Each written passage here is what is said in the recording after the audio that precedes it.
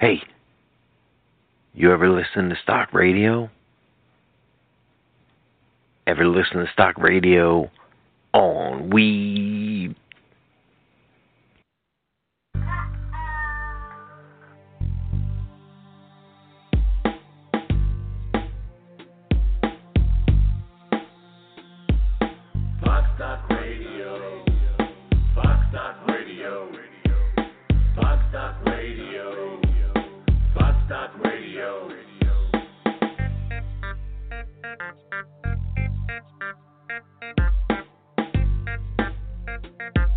Welcome to a special episode of PotStockRadio. This is the 420 episode. Not only is it the 420 episode with my co-host Stacie. How are you tonight, Stacie? Hey everyone, happy Monday night. You made it through your Monday. You did make it through Monday, and you're about to have 420 on Friday. On a Friday, what better? Right. This is, by the way, our 5th anniversary of PotStock Radio's 420 shows. Wow. Yeah, back to 2014. So 2018 makes for number 5. Bravo. Yeah. And we have a special, awesome, action-packed show lined up tonight. We are going to start the show in a couple of minutes with the King of Pot. If you've been following legalization of marijuana back to the CNBC Marijuana Inc. days, you'll remember the name Bruce Perlowin. And if you're following Pot Stocks, you know who Bruce is. He's the CEO of Hemp Inc., but also just a legend in the history of cannabis in the United States. So to start off with Bruce, talking some Hemp Inc., but also talking a little bit of history of cannabis and his history in smuggling as one of the country's largest cannabis smugglers ever. So starting off with Bruce Perlowin, who's the history of cannabis, then going to Michael Kramer, who's the CEO and co-founder of 420Blockchain, kind of the future of cannabis. If you understand blockchain and get that it's more than just a cryptocurrency, Mike's going to kind of bring you into the now of why blockchain is needed in the cannabis industry. And then we're going to finish off with a buddy of the show and a guy I just love to talk to, Matt Mernagh, another legend in cannabis, by the way. If you ask most people in Canada, he's one of the main, if not the biggest reason cannabis became medically legal in Canada, because it was the R versus Mernagh case that really began, at least from my understanding. I'm an American, so what the hell do I know? Yeah, right. But at least from what I understand, Mernagh was a huge part in the legalization of cannabis in Canada. And also, I don't know if you know this, and doing your little bit of research you did, do you know he ran for mayor of Toronto? I did not know He that. ran for mayor of Toronto. It didn't win, but just the fact that he's the type of dude who would put himself out there so much that he not only got arrested multiple times, but I saw that. You know what? I'm going to run for office if I have to, just to get it out there that this is a plant that helps, not a drug that hurts. It's cool to look at it and think now, like in the future, these people are going to be part of history. Yes. This is going to be taught in history. Well, not books. Well, maybe not books. On history internet web pages. When they implant history into your brain, and they're talking, this will be part of it. In 50 years, when they implant history into your brain, and they're talking about cannabis legalization, Bruce Perlowin and Matt Mernagh are probably two names that are going to be in that talk. So, all right, before we get to our first guest, Bruce, let's just get a little bit of housekeeping out of the way. Want to remind everybody that this show is for informational and educational purposes only. We're not trying to get you to buy or sell any security, nor are we trying to get you to use any substance that's illegal in your state. We're really just here as a way for you to do some due diligence as a possible or current investor in cannabis publicly traded companies. And then just a little bit of activism because we love the plant too. Want to remind everyone as well, if you don't know what magical butter is, you need to know what a magical butter machine is. Go to magicalbutter.com, and when you order your Magical Butter 2.0, which you need to do if you extract and use either tinctures, oils, or butter, buy the Magical Butter 2.0 and use the promo code POTSTOCK. One word, POTSTOCK. Buy it on their website so your warranty doesn't get void by buying it on eBay or Amazon. and you'll save the same money using our promo code that you would buying it on Amazon or eBay, and you have a warranty from a great company with a great product. So check them out, magicalbutter.com. And I remind everybody, like us on Facebook, we're PotStock Radio. On Twitter, we're at PotStock Radio. And then we also have the group PotStock NJ, which is our page on Facebook. Get involved, follow what we're doing, and happy to have everyone who follows us on board. All right, not waiting any further. Let's go to our first guest, a 420 legend. Welcome back to PotStock Radio, Bruce Perlowin.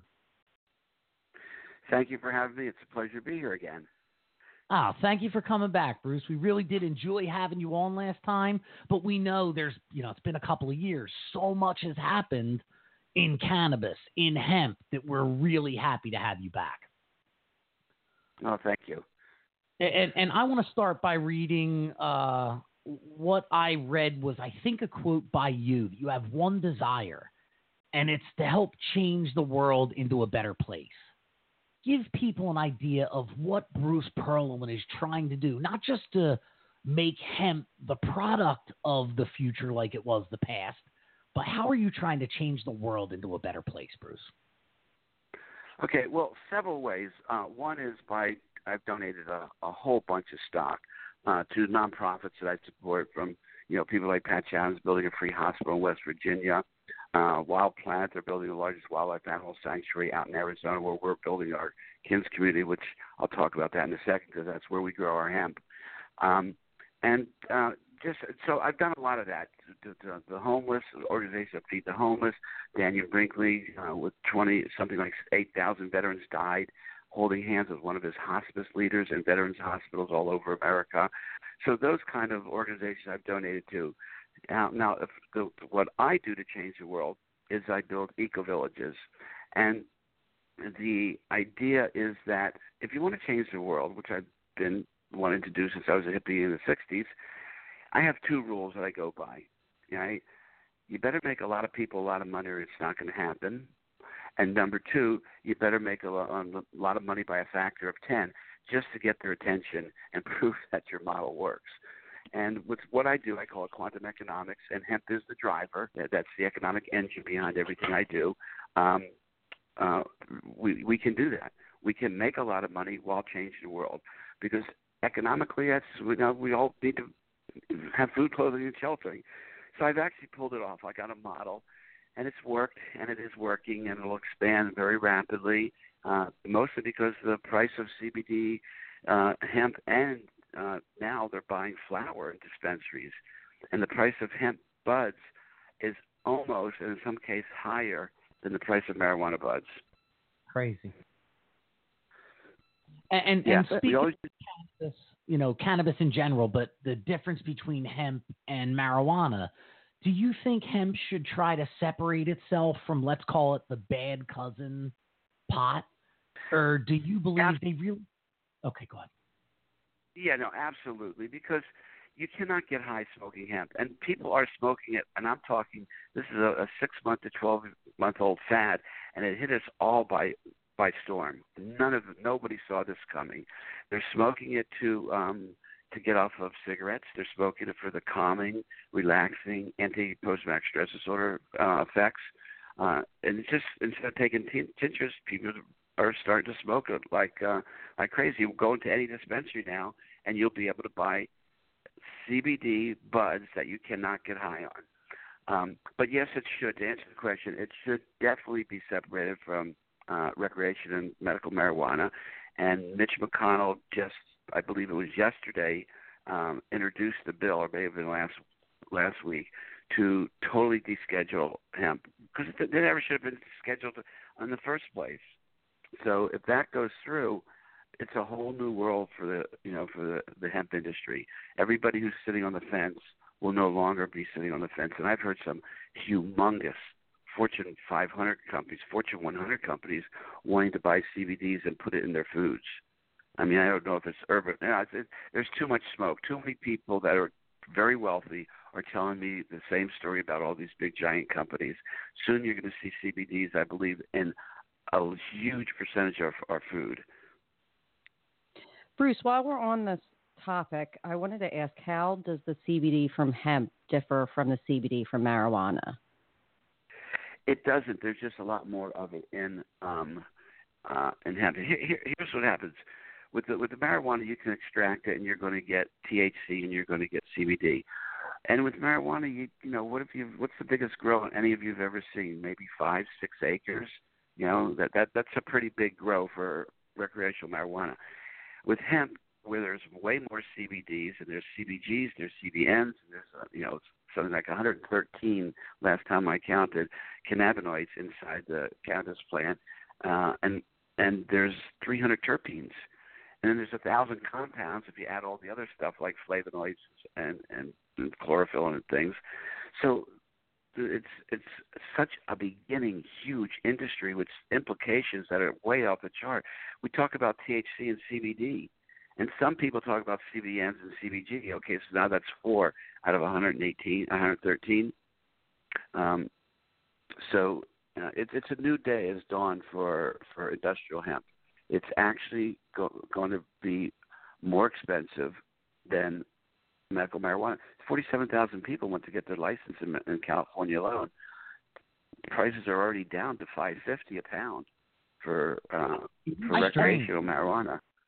It is strange that the price of marijuana is going down as the price of hemp is going up, but there's also not the amount of growth that there's going to be as hemp becomes something that can be planted and used as a crop in the United States, right? Isn't that right? It would seem the same thing would happen to hemp once everybody's growing hemp. Yeah, isn't that part of why the price is going up? Because really very few people can grow it or have to import it? Is that what's driving the price up? Yeah, you're exactly right. The price of CBDs is everybody wants pure crystalline CBD isolate. Well, you can't get that without biomass, and biomass is the hemp plant.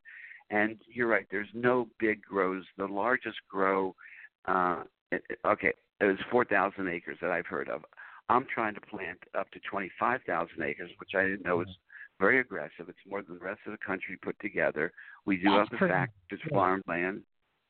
That's crazy, Bruce. You're trying to produce more acres of hemp. I just want to make sure I understood that right. You're trying to produce more acreage of hemp in 2018 than was produced in the whole country in 2017?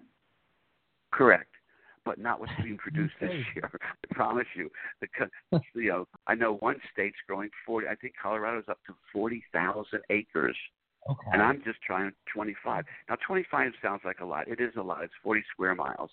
But in 1943, we were producing, as a nation, after the Hemp for Victory campaign, 358,000 acres of hemp. So my little 25,000 acres is a big grow, and it will be probably the biggest individual person growing if I make it. I still have a lot of work to do in a very short time. It's not that big an acreage compared to what we used to grow in America. Way back then, when they didn't have any of the mechanization that we have now, my God, the tractors out here can do 50 acres in a day, less than a day. And you're also making it for a lot more people than hemp was being produced for back in the 30s. And now we're talking about our population's quadrupled. Yeah, it was interesting. Back in the 30s, most of the farms were 5 and 10 acres, 10, 15 acres. And they were, small farms. And you could make a living like that back then on hemp, but they shut that down again after they got what they needed for the war effort. And then tobacco became king. Well, tobacco ain't king anymore. It's almost like hemp is the only alternative for the farmers right now. You make more than soybeans, corn, sweet potatoes, anything else, wheat, anything else you can grow. And with that economic engine, I use that to change the world because I build what I call Veteran Village Kins Community. A Kins community is a bunch of Kins domains, and a Kins domain is a 2.5-acre eco-village. But each one of those, in my model, grows 1 acre of hemp. When I read about that, I don't think many people, including myself, really understand what a Kins domain is. I didn't understand that either, and I was interested. It's really friggin' interesting. So, Bruce, give people a little idea of not only what that is, but what has made that your mission. Okay. It came from a series of books called The Ringing Cedars of Russia. The first book in that series is called Anastasia. After this lady, Anastasia, this guy in Russia goes up the river. He's an entrepreneur selling stuff, and he meets a forest recluse named Anastasia. And she tells him all this stuff about life, about nature, about how to grow plants, about school, just stuff that's off the chart amazing. And she says, okay, go back and write a book. And he's like, what are you, crazy? I don't know how to write a book. He says, just write a book. I'll help you remotely. So he writes a book.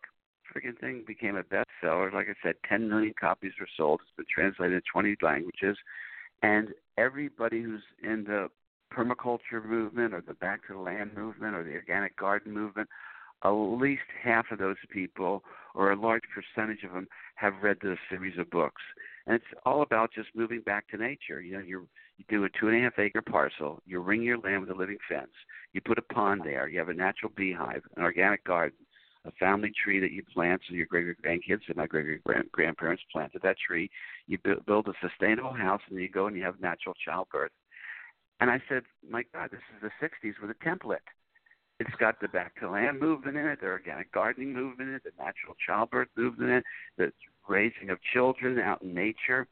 And so when I saw that, I decided that's what I want to do as my way of changing the world. And if you do it it starts with two groups. Veteran Village, Kim's community, is to rehab veterans. So the first thing I do is I build a holistic healing and learning center and get the addictionologists in there, the experts on post-traumatic stress disorder, and they start working on it. Meanwhile, they're growing an acre of hemp, and they're learning how to do that along with all the other things to build Kim's communities. And they're making, let's call it $60,000 a year. So I believe they do everything in this world perfectly backwards. So if you break down what I do, it literally is the reverse opposite of what you see in the socioeconomic landscape today. I had to send a friend of mine to Malibu for $30,000 to try and cure her of addictions. It didn't work. So today we have to pay to get well. Here I'm paying the veterans $60,000 a year, and I don't care if it takes them 3 months or 3 years to get well because they won't be able to buy a lot until they're well. And so you have all these veterans now working together. They all, in the corporate culture is let's all be clean, no more meth, no more alcohol. The plant medicines are fine. It's okay if they smoke pot or do other plant medicines. And, according to the laws of the Kim's community that we're building. And I'm building these all over. The first prototype happens to be in north of Kingman in Arizona, but I'm looking for land in Florida, North Carolina, Tennessee, Kentucky, and Puerto Rico, and now it's starting to go international because I have at least 10 countries wanting to give me huge acreage of land to grow hemp in because they all see the economic value of hemp. But what I do is I take this 500 acres, that's what my Kim's communities are. When I get done building 400 Kim's domains, 160 so on the 400 acres, so I'm housing 160 families. Two more 50-acre parcels turn into 50-acre greenhouses in the long run. So you end up taking what used to be a monocrop area, 500 acres, producing 10 times as much food and housing 160 families. I think I've proven my point. You can make more money doing it this way with the old paradigm. Sounds incredible, but let me ask you this, because you had said you'd pay them $60,000 a year. Is that what it equates to if they continuously grow their 1 acre hemp crop that you're then buying back from them? It's strictly on the 1 acre of hemp. Yeah. We do a rev share. Most of what I do, I'm not going to I don't have $10.5 million to buy enough seeds and clones for 25,000 acres. What I do, I rev share somebody. Well, one time had it, Bruce. That's in cash too. Right? But here what I do, I just everyone wants to buy the biomass, right? So I said to one guy, and they have these crazy numbers, like I'll sell you a high CBD seed for $1. I'm not paying $1 a seed. That's like ridiculous. So I said, okay, you want me to buy my biomass? You give me the seed. And then that biomass, I'll sell it back to you at whatever the market price is. Right now it's $4, a percentage point. and it'll keep going up until right before the harvest. It'll probably be up to $10 percentage point. After the harvest, it'll probably drop down to $4 per percentage point again. So it's really exciting times, with this. And so then my Eco Villages, which rehabs veterans, is the place where we grow all of our hemp. The second thing is for abused women and children, and that is rampant. But you don't want to use the word abuse because you don't want they don't want to be labeled, and we don't want to label them. So it's just called Women and Children's Village Kins Community. So that's my personal change the world model, because it will. I never thought about these things. I know how much food they produce. I know how much everybody wants to live back in nature. You have a cell phone and your computer. You can live anywhere. But you're making a lot of money right there on the grounds with your hemp, and the community has the 50-acre greenhouse.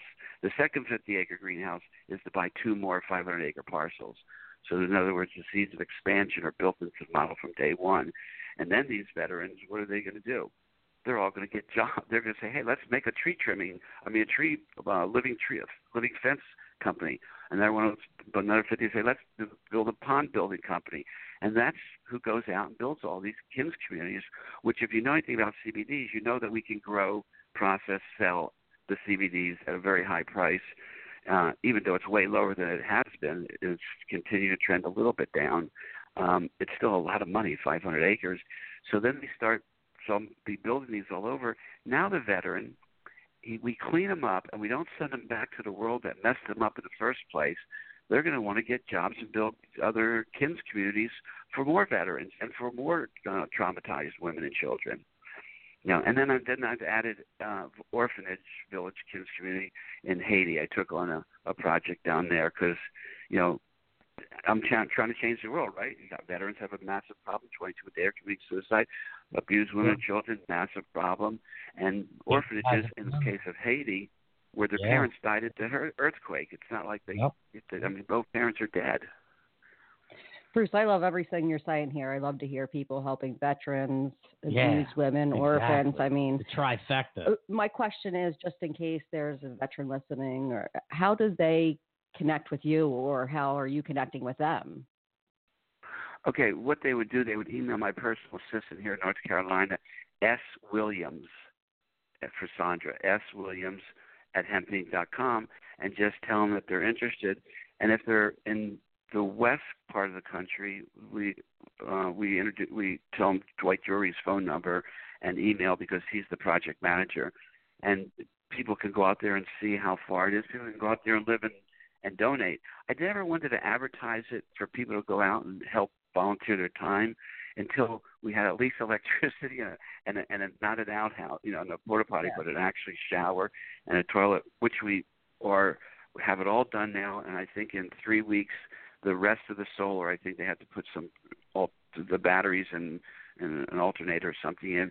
We're live. We got a lot of power out there, and then we are going. And then the 3 cameras, which will show live streaming video, will be able to power the server, and everyone will be able to see this incredible eco village emerge in the middle of the desert with 300 to 500 acres we're going to plant, because the other 200 were too hilly. And if they don't legalize hemp this year in Arizona, I don't care. I'll grow canaf, and it'll still look dramatic with a 15-foot tall canaf plant, which is what we grew here in North Carolina until this year, which will grow a little bit of canaf, but mostly hemp. Yeah, I was going to ask you that. Right now, it's just 100% canaf that's being produced in North Carolina.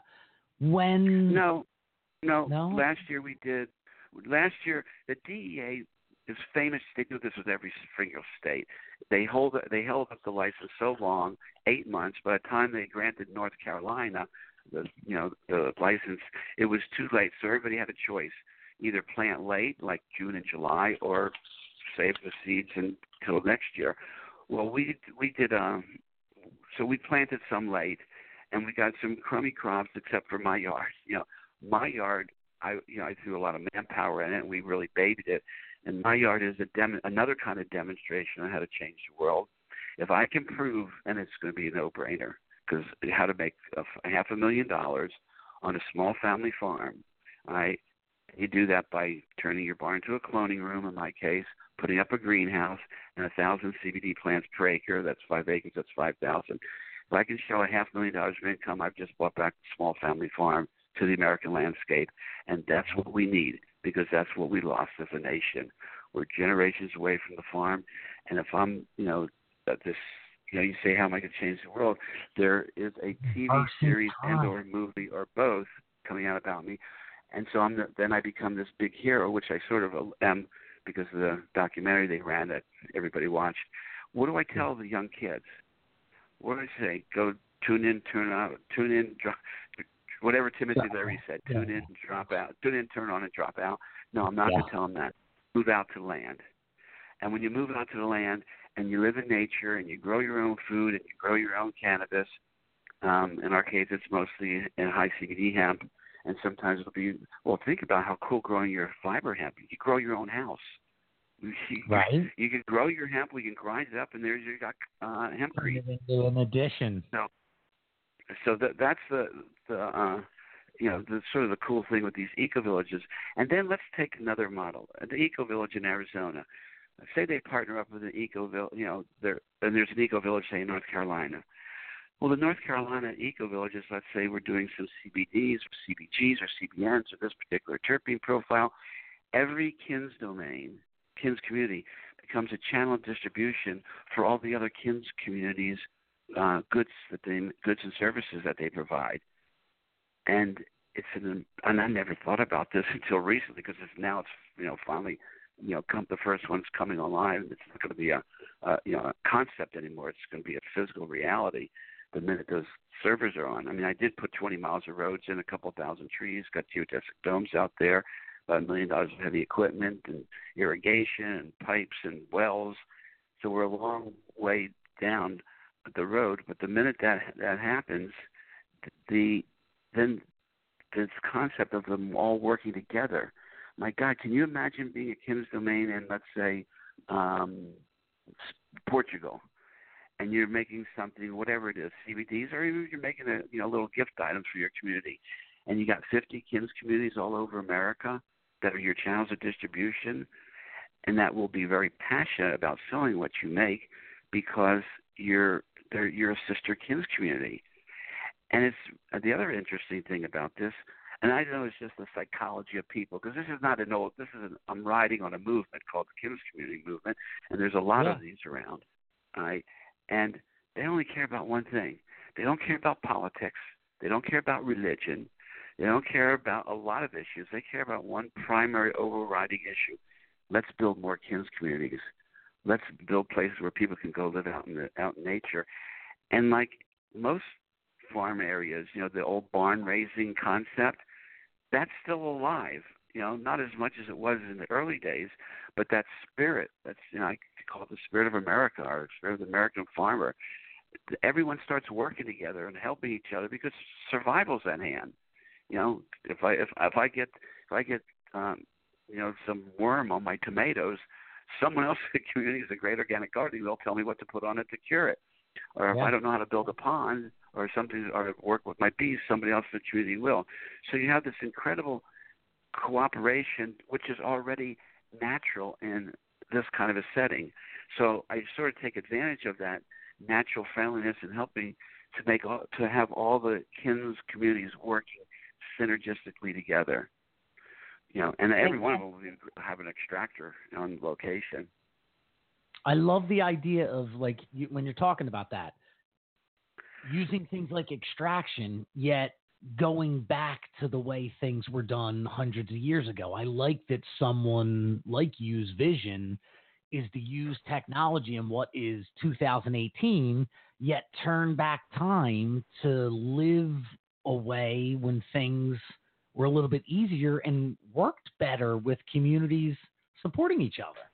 So, man, here's what I can say. I really hope you, and I believe you can pull this off, because that is the type of thing that hundreds of years from now, people will look back at being a way that things changed. When things kept moving forward, you're putting the brakes on, using technology to wind things backwards.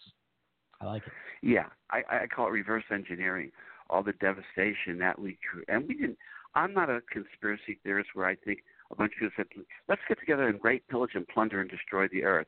It just sort of evolved that way. The big steel guys making steel didn't say, oh, we're going to put millions of tons of pollutants in the air and we don't care. They just didn't know. Right. Mm-hmm. Now we know. It'll be a little bit of a while, but I think humanity's going to pull it off and make it through. We're not going to die and blow ourselves up or kill ourselves off. I think we're going to survive, and I think we're going to survive primarily on kins communities where everybody has 2.5 acre parcels. It's a complete, unique microclimate. It's pretty self-sufficient in and of itself if you're growing your own food, you have living fences, and but a whole community like that is really self-sufficient. And I also teach in the kins communities you don't delink from society.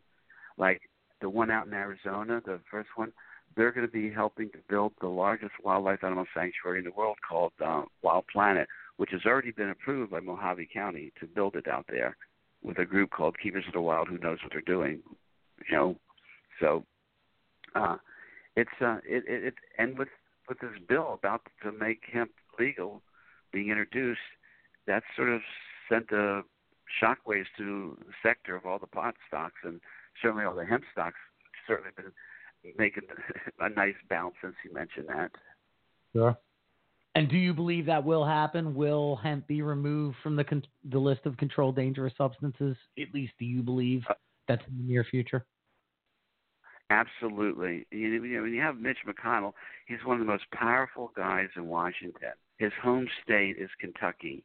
Kentucky has that's a huge industry and it's only 4 years old. Remember, we're a baby industry, and 4 years old. Kentucky and Oregon and Colorado are leading because they had that 4 years jump. So I believe it's going to be way sooner than longer at this point. All right, now back to your 25,000 acres. So, what is in the way of that 25,000 acres all growing hemp in 2018? Is there anything you still have to, hurdles you have to get over to make that change from canaf to hemp in that 25,000 acres? Yeah, there's a lot of hurdles. I'll give you one example. One of our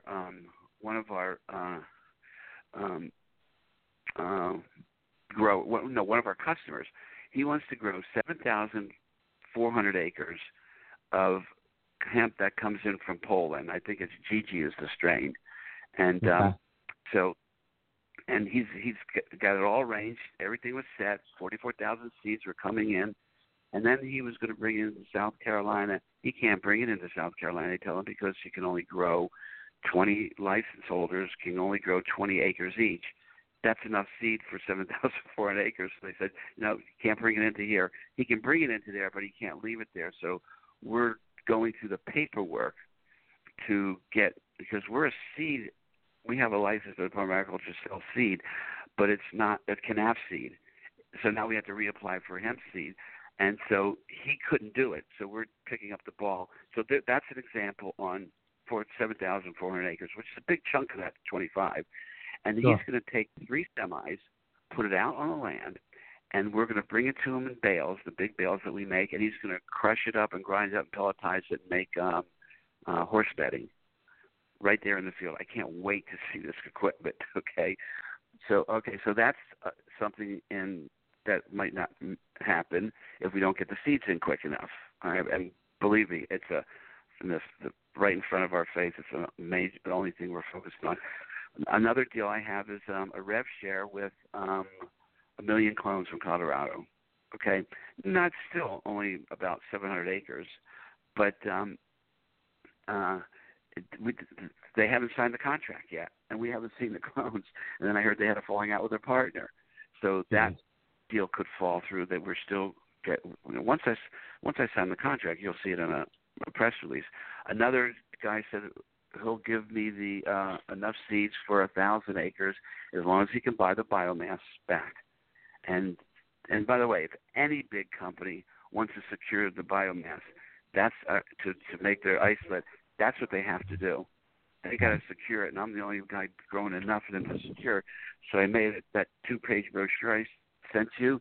That was for the big companies to say, oh my God, if we're going to really get 5,000 kilos of crystalline isolate every month, we better tie up this guy's supply. And I'm going to double every year. Whatever I do this year, 25,000. If I hit my target, then next year will be 50. I know I'll hit 50 next year, because we're just doing too many things to focus on just this.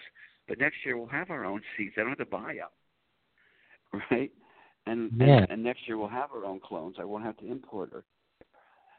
And now, knowing that this year you're taking seeds from, like you said, imported from Poland.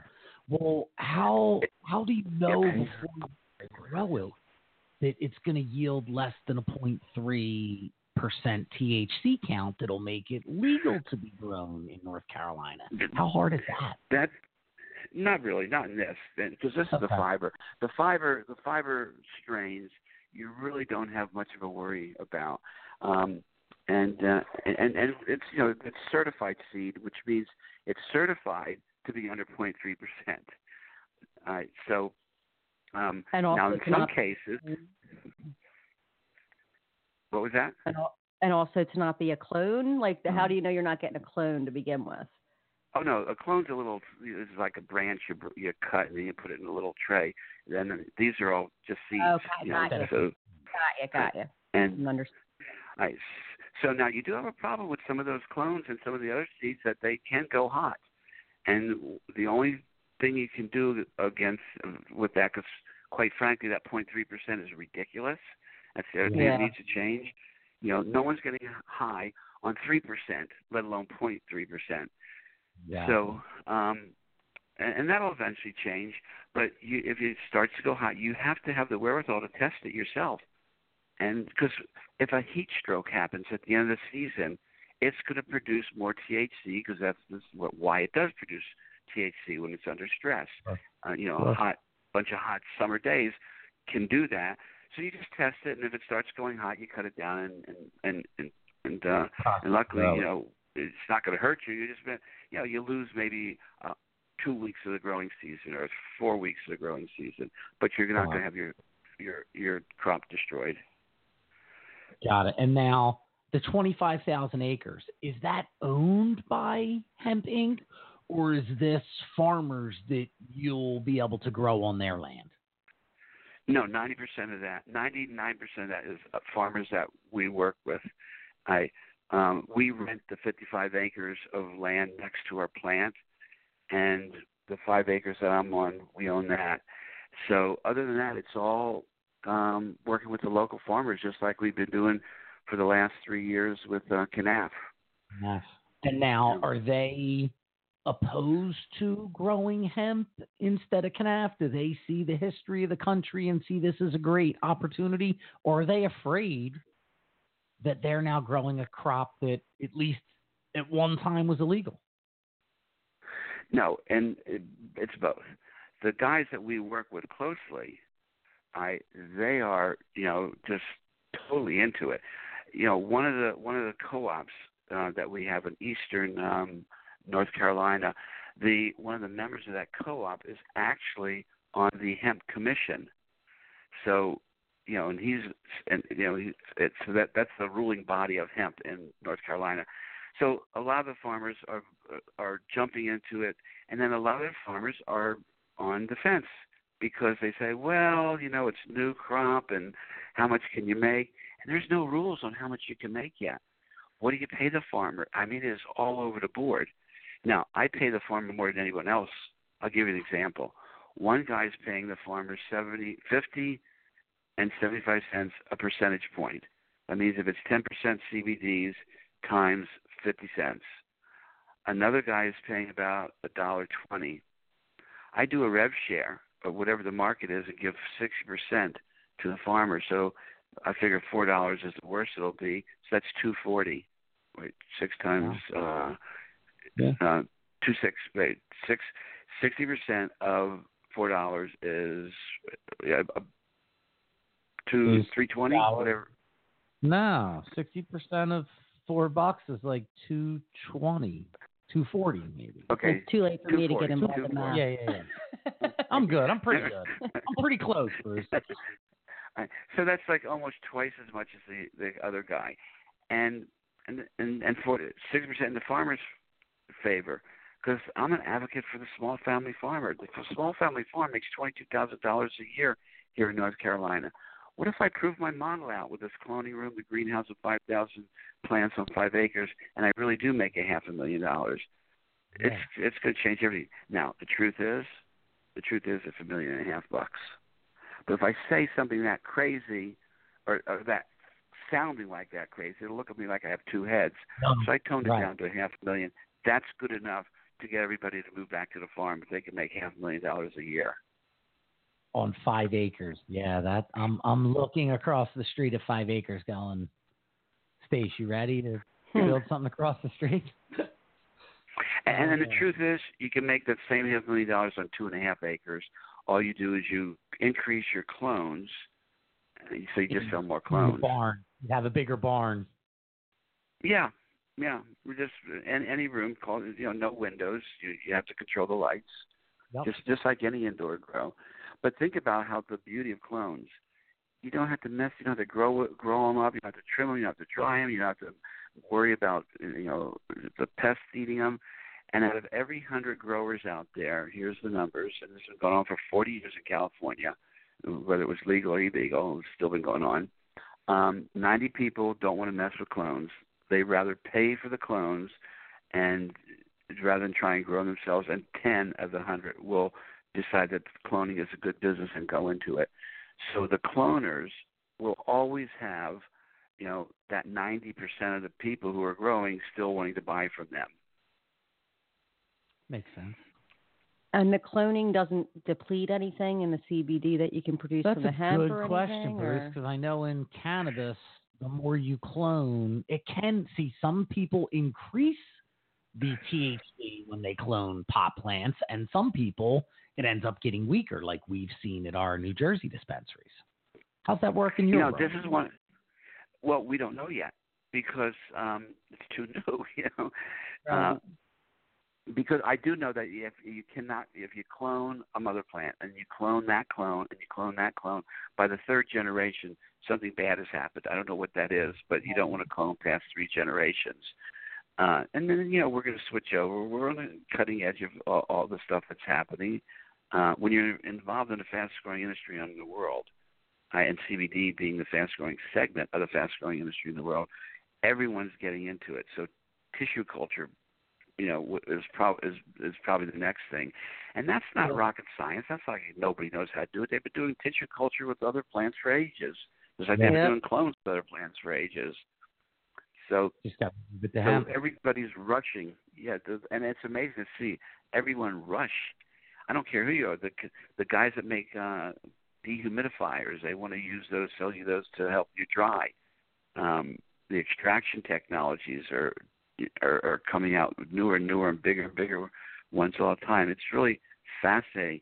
To me, what's so neat about this industry is that the hippies, the guerrilla growers, the businessmen, the bankers now, and farmers are all working together to have this industry emerge.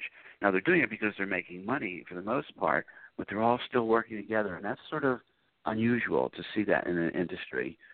It sure is. And now you live in North Carolina. You live in this, or your at least is located in North Carolina, the state that has Tobacco Road. How difficult is it for you guys in hemp with the big players that are still in tobacco probably lobbying against you? They're not. Okay. They're not. First of all, Alliance Tobacco, which I heard, I don't know, I heard they bought Reynolds and they bought Marlboro. So they merged with them or vice versa. They're big. They just invested $20 million in an extractor operation, and they're running around offering the farmers deal. This is big tobacco. They're jumping into it. They're not trying to stop us. They're trying to plead with us, how do we get into business? Another example, 1 hour away from my plant, there's a tobacco manufacturer, and he wants to. We've already sent him samples to see if he can work with it. He wants to do a brand of half tobacco, half hemp to sell in Europe, because that's where it really took off. The smoking of hemp, it took off in Europe about a year ago, big time. I mean, they opened up one dispensary in Italy. They said they had 1,000 people an hour coming by. They had to put up barricades, and they had to shut down their website because every 15 seconds they were getting a sale, and they couldn't handle it. And now you'll see this brand new trend. I mean, and again, what do you pay the farmer? Is my 60% too much? It probably is. It's a bunch. But you know what? I want the small farmer to make money, and I want them to make it off of hemp. And the big companies, they don't need to gouge the small farmers like the tobacco companies did. You know, it's horrible what they do. You know, the farmers is the foundation of our nation. It's our food supply. It's our children's nutrition. It's everything, and we've neglected the farmer. So, you know, after my movie comes out and after or the TV series, and people want to know what do I do, because you have this whole generation who wants to follow me, do what I do. Move out to the land, move out to nature, grow hemp and grow your own homes. And that's just a wholesome thing for America to do. And you know what will happen next? Okay. All right. A lot of things will happen next, but I'll tell you. Do you know what the precursor to the American Industrial Revolution? Now, the American Industrial Revolution came out with, you know, the light bulb, the car, the airplane. It was an incredible time of invention and creativity. What's that? Cotton gin. The cotton gin, the decorticator, everything. Well, the precursor was the Homestead Act. And no one ever put this together. Some guy got a PhD who interpreted those books that I'm reading Series of Russia, where I got my idea from. In his PhD, he was saying, in a lecture, not his PhD, in a lecture. In his lecture, he said there's 3 small family farms in Russia. They produce 98% of all potatoes, 67% of all berries, 55% of all cheese and milk. On the most marginal lands, they outproduce big agribusiness, showing us once again that we do everything perfectly in this world, perfectly backwards. Okay, so anyways, he said the precursor was the Homestead Act, where everyone in America who wanted it got 40 acres and a mule, and they got to get their own farms for free by the government. And that just spurred this incredible amount of creativity. You know, when you're out in nature, you're more creative, you're more inventive. And so I believe that what I'm doing with women and children, Village Kids Community, Veteran Village Kids Community, Friends and Family Kids Community, Orphan Children's Kids Community, is going to foster an enormous amount of creativity, and we're going to create a new clean and green industrial American revolution, all spearheaded by hemp. I love it, Bruce. And we got a couple of minutes left, so I got some questions I want to get to you that I think are important questions for people to hear. And first question I have for you is the 85,000 square foot facility in Spring Hope, North Carolina. When do you believe that will be complete? Well, the mill is complete now since August 1st. The decorticator, I'm in no rush. Here's why. It was taking a long time. The decorticator takes the fiber off, and it takes the center of the core of the plant, and it takes it in 2 separate directions. So you get fiber, you get core, then we take the core and we grind it up. So one day, not knowing anything, I innocently asked, can we grind up the whole plant, David, the guy who's building the plant? Forget the decortication. What would happen if we ground the whole thing up? Because that just seemed easier and quicker. And he says, I don't know. I'll never try. We've never tried it. He had this giant friggin' machine, so he had no need to try. He tried it. The product, the low circulation fuel, actually works better with the fiber in it. So now I'm faced with this dilemma. So I'm grinding it all up, for since August 1st. I got millions and millions of pounds in inventory, about to be sold. So at fibers, I get 50 cents a pound. Lost circulation material, I get with the fiber ground up in it, I get $2 a pound. Economically, it's not worth it. It's better for me to grind up the fiber together. However, I don't like to start something and not finish it. So that the corticator is 90% done, and after we get a few sales under our belt with the law of circulation material, and I'm going to circle back around and finish that, just because I want to show what you can make with hemp. And we got some prestige accounts, Mercedes-Benz, BMW, and Volvo truck. They all use, and Priuses, they all use hemp in a lot of components in that car. So a couple of prestige accounts won't hurt my company, and I will circle back around and finish that, although it's not critical for our business plan, especially with the fact that I've got 18, probably 14 million, we probably already ground up for, but let's call it 15 million pounds of cannabis in inventory right now. We just got done harvesting another 1 million or 2 million pounds. We just paid the guy today for his harvest. So so when it will be done, there's no super rush. I'm going to do it just to do it, so we can, I'm doing it for the cause, not for the economics. And I would say by the end of this year, all right, we'll be producing fiber. I've been following you and your company for a while, and what I see most of the bashers say, and I'd love you to kind of give people your side of this. What do you say to the people who don't think that there's any proven sales besides you selling shares? Like, I see a lot of people say that are anti Bruce Perlowin, that he can't prove sales of anything but shares of Hemp Inc. Okay, first of all, Bruce Perlowin has not sold any shares in over 3 years, my own personal shares. All right, so that's not happening. Give them away. The second thing is, right? Yeah, that's what I remember telling you. Yeah, that's what I do. Okay, I haven't done that either. I'm doing that with new companies. I learned the trick. Don't use I can use other companies' shares to do that with. But the proven sales. Yes, there is a proven sale. We've sold 2 truckloads, and they've been shipped, and it's actually the revenue for the first one should be on the books, and the second one, we're just waiting for that check to come in. And that was from the Permian Basin. We're doing a lot of drilling right now, and it's like listening to these guys talk, and I'm living this. First of all, I own more shares. I'm the major shareholder in the company, so my agenda is to make that stock go up. It's just self-serving, right? And I haven't sold any for 2-3 years, so the best thing for me is to get that stock up over $1, and I'll be a happy camper. It's like a little kid in the back of a seat jumping up and down saying, are we there yet? Are we there yet? Are we there yet? You have the biggest companies on the planet Earth, the oil companies. Those are our customers. A target customer would be Pemex, who spends $40 million a month on law circulation material. Saudi Aramco, the Saudi Arabian oil company, they wanted to do a deal with this material last time the plant was running, $1.2 million a month for 5 years. Pemex wants a 10-year contract. So the sales cycle for them to make the decision to change their entire rigging to use this new, more effective LCM, and it is, right? We're the only natural alternative to LCM in the market compared to all the chemical concoctions or cheap, like paper, ground up paper or walnut shells, that works really, really well at half the price. So the sales cycle is like a 6-month cycle. They want a product, and they test it in their lab.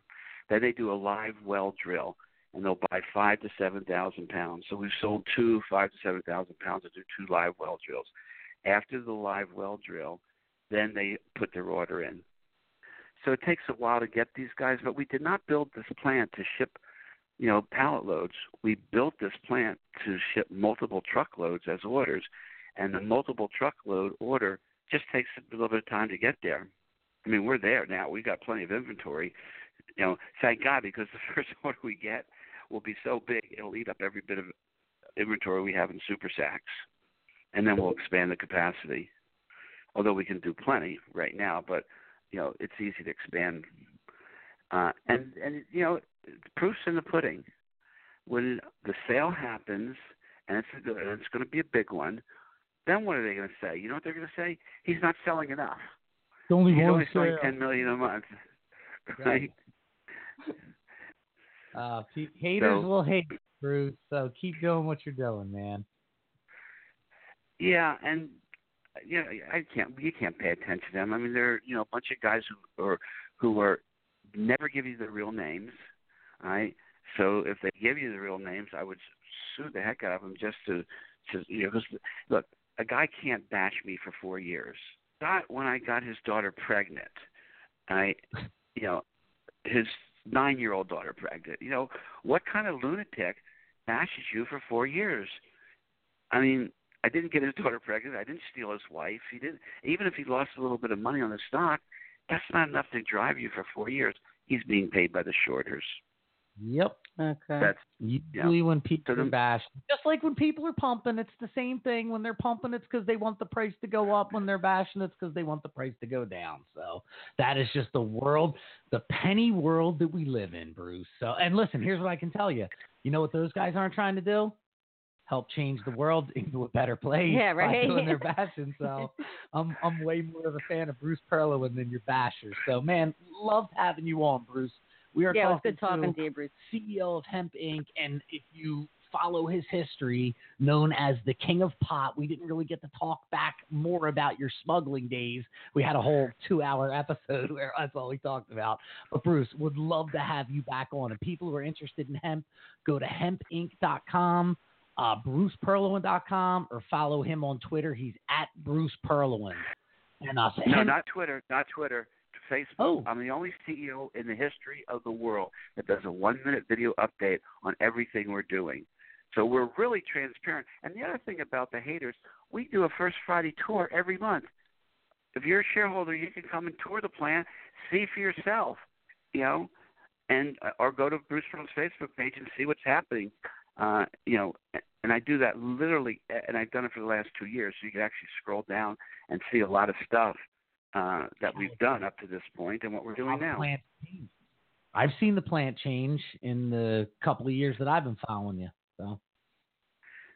Yeah, I was real happy. I mean, we're just cranking away, and all we need to do at this point is what we're doing: grind up bales, put them in super sacks, and make the sales. All right. Well, I'm going to keep following you, Bruce, and come back on PotStockRadio as things progress with Hemp Inc. Thank you again for coming on tonight. And good luck in saving the world. Yeah, keep changing the world for the better. I can't help it. It's in my DNA. Keep doing it. We love it. All right. Thank you, and thank you for having me on again.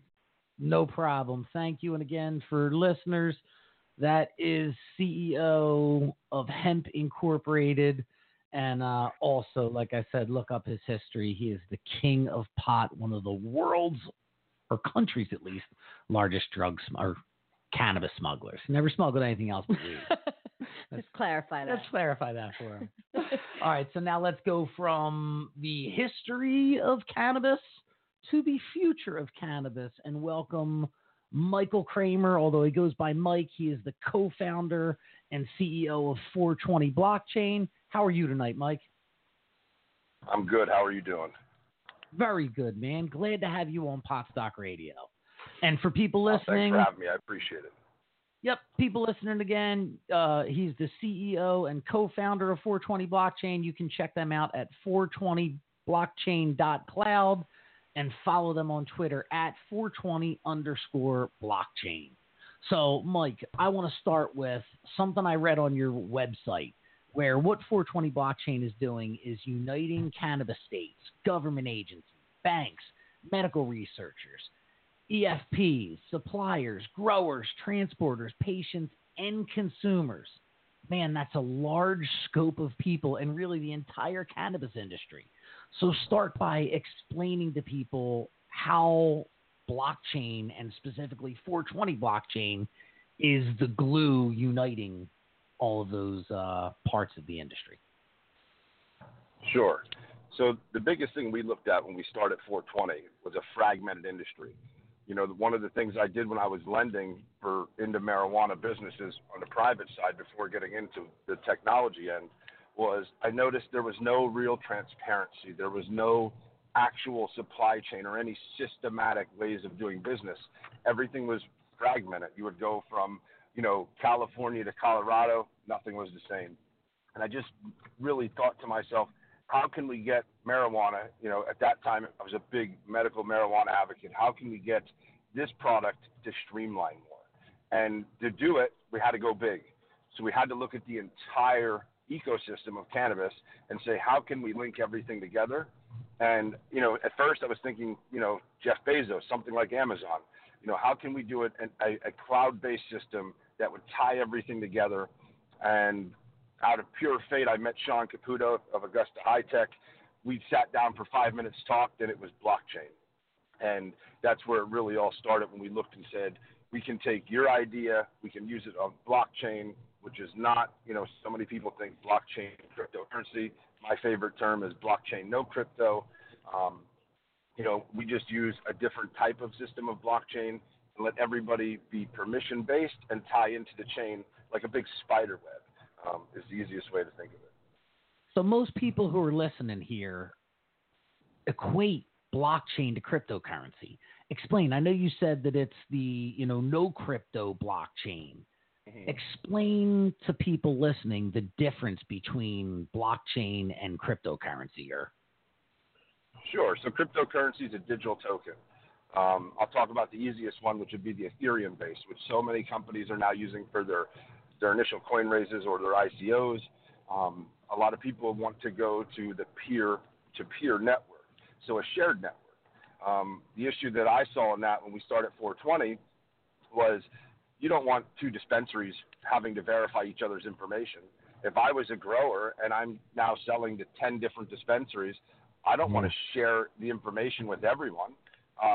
What we looked at was we looked at a centralized. So many people say blockchain decentralized. No, blockchain can be centralized using a Hyperledger fabric that we use. Augusta built that for us, their own framework.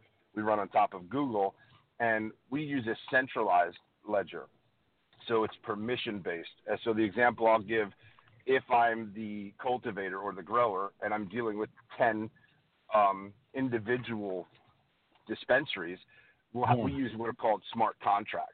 So those contracts don't allow everybody to see the business.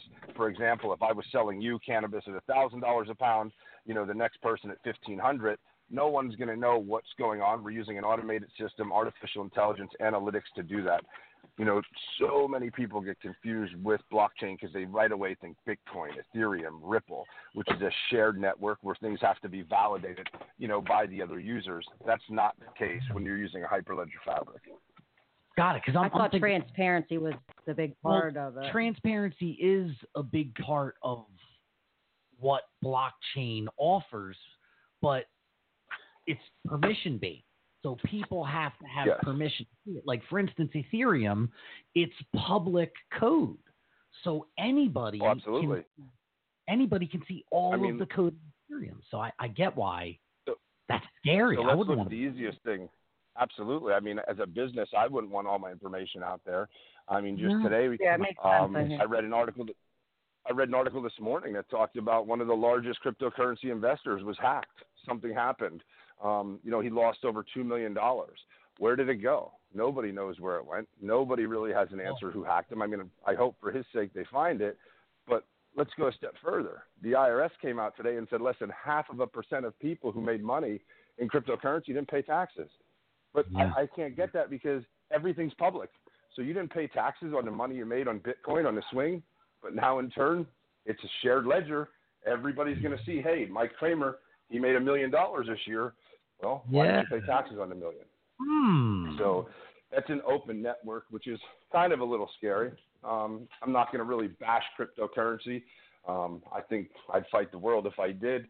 It's just we looked at it and said, hey, we don't need, to use that type of platform, that type of blockchain for what we want to do. Got you. Do you see a need for cryptocurrency in the cannabis space? Like, do you see value, just not with what you're doing? I think that's a real open-ended question. All right, so let me ask you this way. Thoughts on, Paragon? That's the one that everyone's talking about that had some rappers put some money into it. What are your thoughts on Paragon? I guess essentially you could say Paragon coin. I'll even say Budbo could really be a competitor. I'd rather, let's work together. let's not butt heads and go against each other. I know from what I understood, they raised a bunch of money to try to develop a blockchain. The one thing we did the opposite. We self-funded, the couple people involved. We built the blockchain and stayed quiet. We actually have a fully functioning blockchain, been tested. We're now taking people on basically the open beta. We just wanted to make a few changes. We're selecting those as we speak. Where Paragon Coin, Budbo, I think they're still in the process of trying to develop it, so I'm not sure how that's going to work. I think the basis that they looked at was to say, hey, listen, let's come up with a way that we can take payments because of the banking issue. I mean, I wish, I've been to Washington twice up on Capitol Hill talking about our blockchain. I wish I had the power to get, people like, I don't want to say Sessions. I really don't want to talk about him. But Mnuchin to say, hey, listen, let's start taking the money from cannabis. I mean, it is a definite issue that there's bags of cash out there. I'm still a fan of the U.S. dollar. Me too, but nobody wants to trade in it. Like the fact that it's an industry that revolves around cash when they're trying to get rid of a black market, it's like you're asking for trouble. Bank it. I'm with you. And I mean, I can't believe, I can't believe when I'm in some places, you see literal garbage bags full of cash. And then you wonder, how is there not going to be crime? Even though cannabis is this amazing medicine, and we now see how many great effects and how many things it can do for, not just, people with cancer, but children all around, and nobody wants to allow it to be banking. It was one of the things we looked at to say, hey, let's give a true transparency. Let's say every other business is run one way and banks take the money. My push has always been, if we could show you where that money came from, would you take it? And we've had banks say, well, yes, we lean more towards it. So if you had a dispensary or somebody, let's say our ecosystem, I think the Southern Coalition of Cannabis Growers in California talked about, putting an auditor in every facility. And my response was, that's great to create jobs, but our technology will do it for you without human error. So you can really show, hey.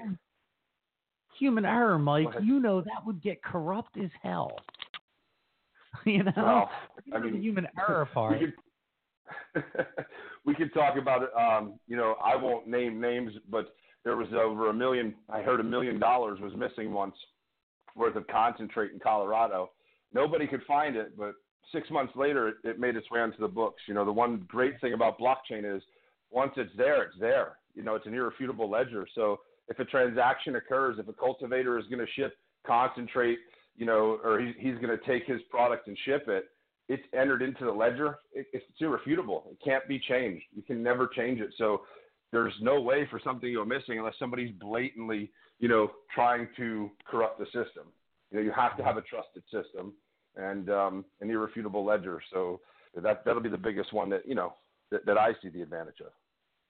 And now, Mike, blockchain, we're hearing about it recently, but it's been around, correct me if I'm wrong, for over 20 years. Why are we just hearing about it, and how many industries have been using it for the past 20 years? Well, I partnered with Augusta High Tech, and they were around since 2009. They were looking at it.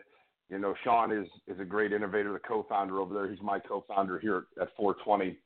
And, we briefly talked about how blockchain's been around for, years, 20, 30 years, some people say. It's not new. It's just it's what's catching on now.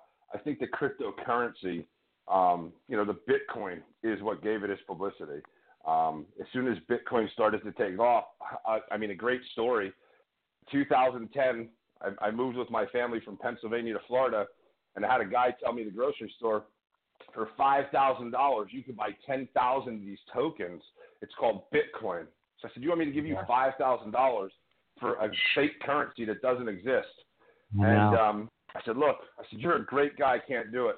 Well, again, I don't knock cryptocurrency. That guy, I see him driving down the street all the time in a different Ferrari or different Lamborghini, has the nicest parties, gives a lot of money to charity. He was a smart one. So I think Bitcoin is what really got cryptocurrency to explode. Or I shouldn't say cryptocurrency, blockchain. I apologize. I think that's what made it very noticeable for so many people. And I'm with you. I was told about Bitcoin when it was less than a penny. And I went, what? That's stupid.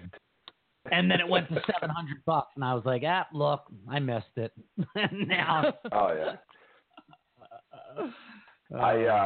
I had a friend that did the same thing, said, hey, Mike, I think we should buy this Bitcoin. It's $500-600. I said, no, I can't buy it. That's crazy. I said, I don't think it'll ever hit 1,000. He said, all right, well, it hit 1,200. I said, you know what? I'm going to buy some.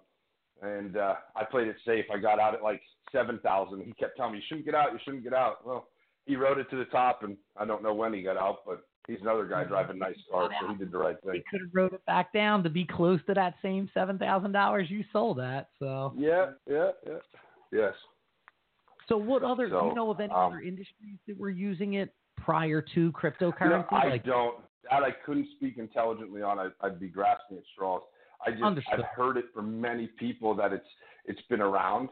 I know companies. They say big companies, Walmart, things of that nature, have been using the Hyperledger type technology, just not with blockchain. I've heard, obviously, they are going to blockchain. I know Augusta High Tech, my technology partner, they're building blockchains for Fortune 100 companies. I believe they're one of the only ones here in the U.S. They've got 5 offices across the world, over 500, probably close to 600 employees. They're building products for big companies, which obviously I can't talk about, but we're seeing a lot of big businesses go to the Hyperledger type blockchain, not the, Ethereum-based blockchain that you see out there. And I was going to ask you, when you see all of those coins that are out there, there's probably 1,000 of them now. Are they all using Ethereum's blockchain, or is? From what I understand, yes, a lot of them are Ethereum-based coins.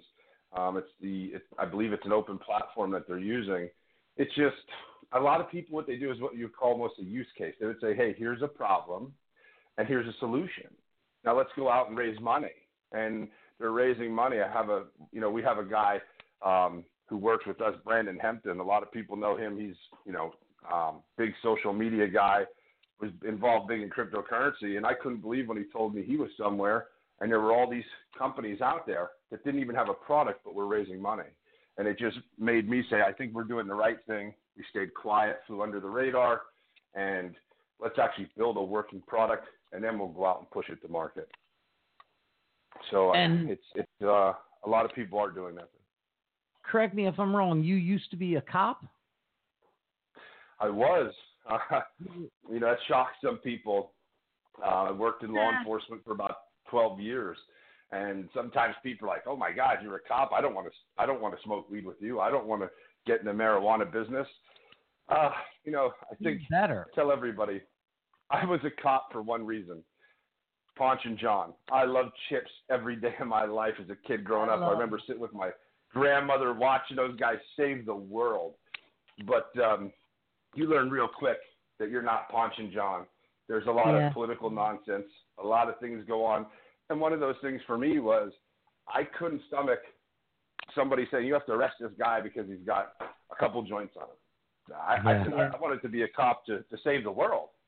I didn't want to be a cop to arrest a guy that had 2 joints, The people who say, I wouldn't want to be in business, in the cannabis business with someone who used to be a cop are idiots, because it's just like you want your accountant to have worked for the IRS. It's in the same way. I would love my, blockchain security. It's really what we're talking about is security of information. I would love my person to be a former policeman. So I saw that as a positive thing. I thought so. I thought I've always been a trustworthy person.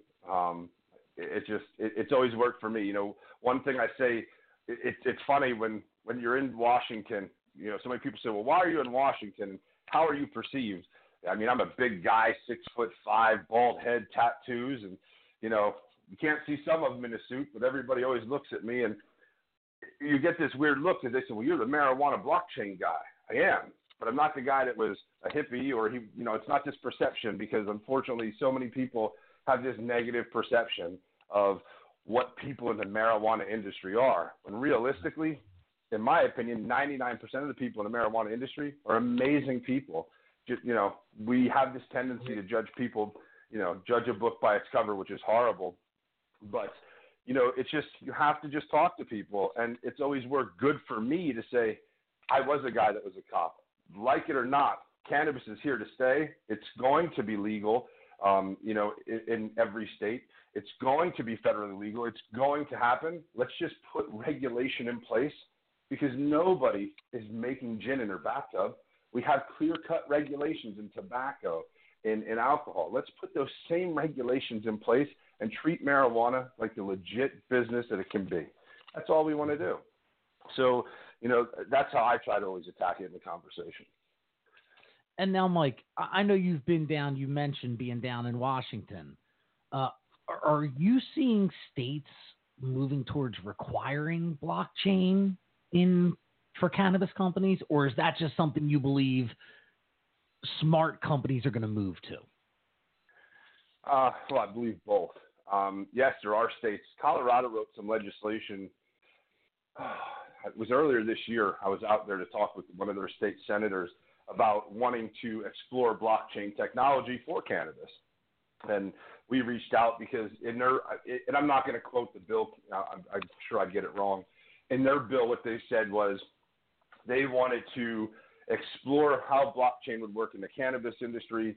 They didn't want it to replace their standard ERP system, which is Metric that they use. They wanted it to really be track and trace for their internal revenue purposes, to be able to, see where the money's going, because I don't believe this number, but they said they had 55 to 60% backdoor sales or going out to the black market, so they were losing that tax revenue. I think that number is pretty high, to be honest. But they said they wanted blockchain, so we reached out and said, if you want it, we have it. We have it built. It's functioning. You don't have to pay anybody to build it. We're going to run it. We'll give you the ability to see, permission-based again, to be able to see what's going on with the revenue purpose, with the tax dollars, and the biggest thing, with the compliance. We're able to allow permission-based contracts in the smart contract to follow the compliance end for the state regulations. Yeah, man, I think that would be your money. If you could get the states in first, everyone else would kind of have to follow suit. Well, I mean, in the utopia of Mike, yeah. In a perfect world in my head, absolutely. I met with somebody once, and they said, they gave me great advice, and they said, don't focus on hitting that grand slam home run. Don't just go to the state and hit the home run. Let's get to first base. Let's get a couple singles. We can still score runs. And I thought, you're right. We can still do that. So the home run for us would be, I won't say we're talking right now with 2 states about that. We're in very heavy contract talks with 2 states where they're saying, hey, listen, we want 420 blockchain to be our mandated system. That's the home run for us. But we still look at, other avenues, other ways to make revenue, other partnerships that we're doing. Our philosophy is to unite the cannabis industry. We could go out there and try to fight everybody, but I don't know. I like to play nice. Yeah, everyone can win is usually the way to be a winner. Set something up that everyone can win in. Yeah. So. Absolutely. All right, well, let's get to the real important stuff. Go ahead. Are you having a 420 party on Friday? No. Maybe a little. Hey, if you name your company that, you got 420 blockchain, yeah. Well, I'm sure there are things you're doing. And so, yeah, let Stacie ask that question. Go ahead. What's going on in your world, 420, Mike? So remember, we're a Florida-based company, so we're only medical marijuana here. So we won't be partaking in a 420 party here in Florida, but I think we'll all be traveling to states where we can, i.e. Colorado, California. So we'll be promoting 420 on 420, enjoying lots of cannabis with other people in the industry in a regulated state where we can do that. There you go. Beautiful. See, Eric, there was a good answer to my question. All right, and by the way, I think whoever it was that said 60% of the cannabis is not having taxes paid on it in Colorado might not be crazy, and here's the reason why. The extracts are all over the country, and they're all coming from Colorado and California. Yeah, that is so true. If they're supplying all of the extracts for the whole country, that probably is half or more leaving the state without having taxes paid. And that also is another reason why blockchain should be really important for these states, because if everything's on the blockchain, it can't disappear into the black market, right? You're 100% right. You know, Colorado's fallen victim of multiple lawsuits. Obviously, other states are suing them and saying, hey, listen, you're a drug state. You know, people are driving into Colorado, buying marijuana and leaving, coming out. That's going to happen. I think where the real problem comes when people are driving in, manipulating a product, you know, going into places like Chicago, taking half the oil out of canisters, putting it, mixing it with God knows who know what, and things happen. That's not good. So we look at blockchain and said, hey, listen, if every product was on the blockchain, blockchain is an asset-based system. So if every, let's just say quarter ounce that's on a shelf, it has an ID number, it has a barcode. If that's in the system, imagine if you and I went to Colorado, go to downtown Denver, fill up a suitcase, we're buying an ounce here, an ounce there, we're buying vape pens, we're buying shatter, everything we can buy. And it all has to be barcoded because they're scanning it in their system for inventory purposes. And I show up in Florida, and all of a sudden the cops pull me over, and they find I have this product. Guess how simple it is. They scan it. Boom. Hey, Mike Kramer bought this product yesterday at 9:45 a.m. Here's the bud tender that sold it to him. Here's the store he bought it in. Right there. You have all your answers right there. You can thwart so many things. One of the greatest things I thought that we did, and we didn't even push this, we give it to the state to use, Sweet Leaf. Great company. I have a good friend that works there in Colorado. He was actually a police officer as well here in the same area I'm from.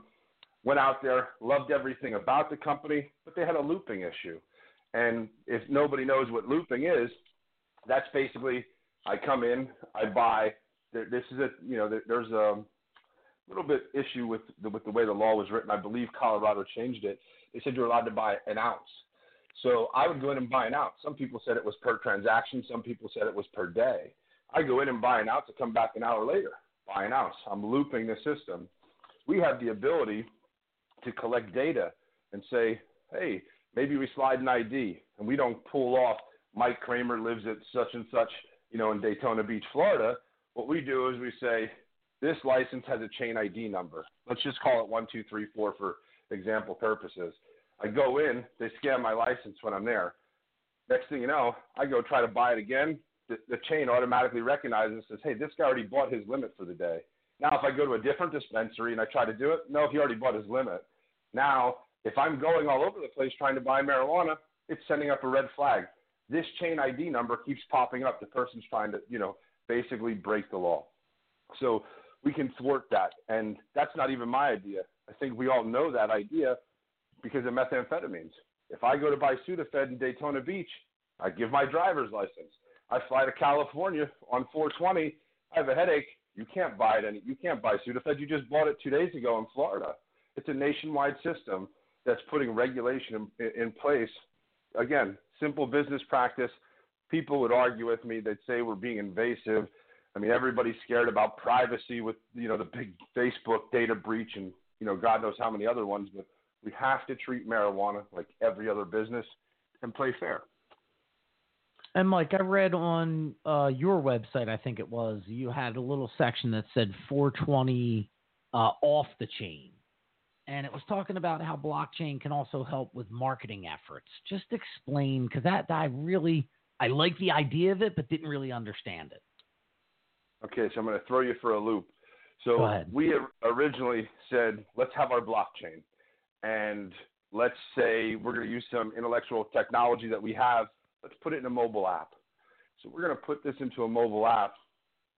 And now, all of us, Eric, You can go to your store and buy marijuana. I go to my store, I buy it.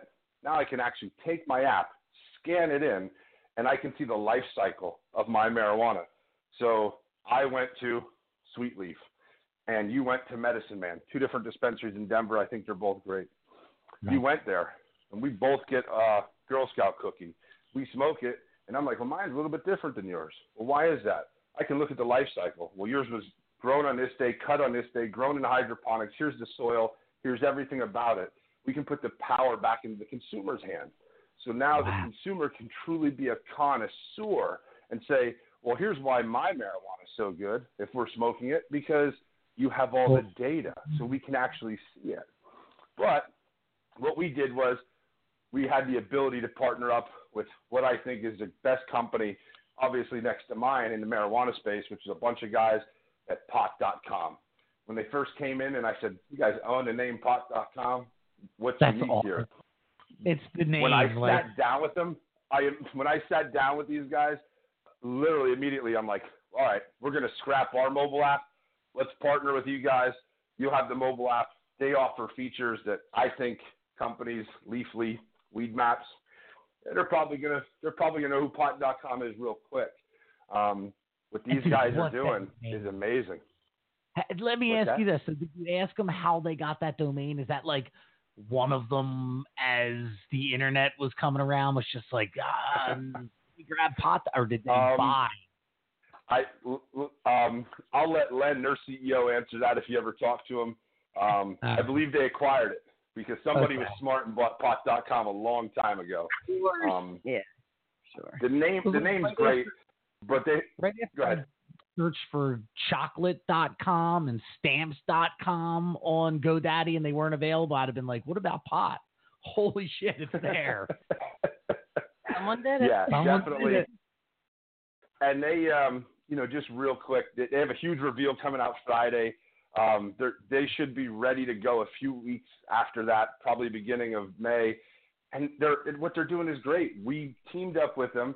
We're going to collect a whole bunch of data. We're going to talk to consumers.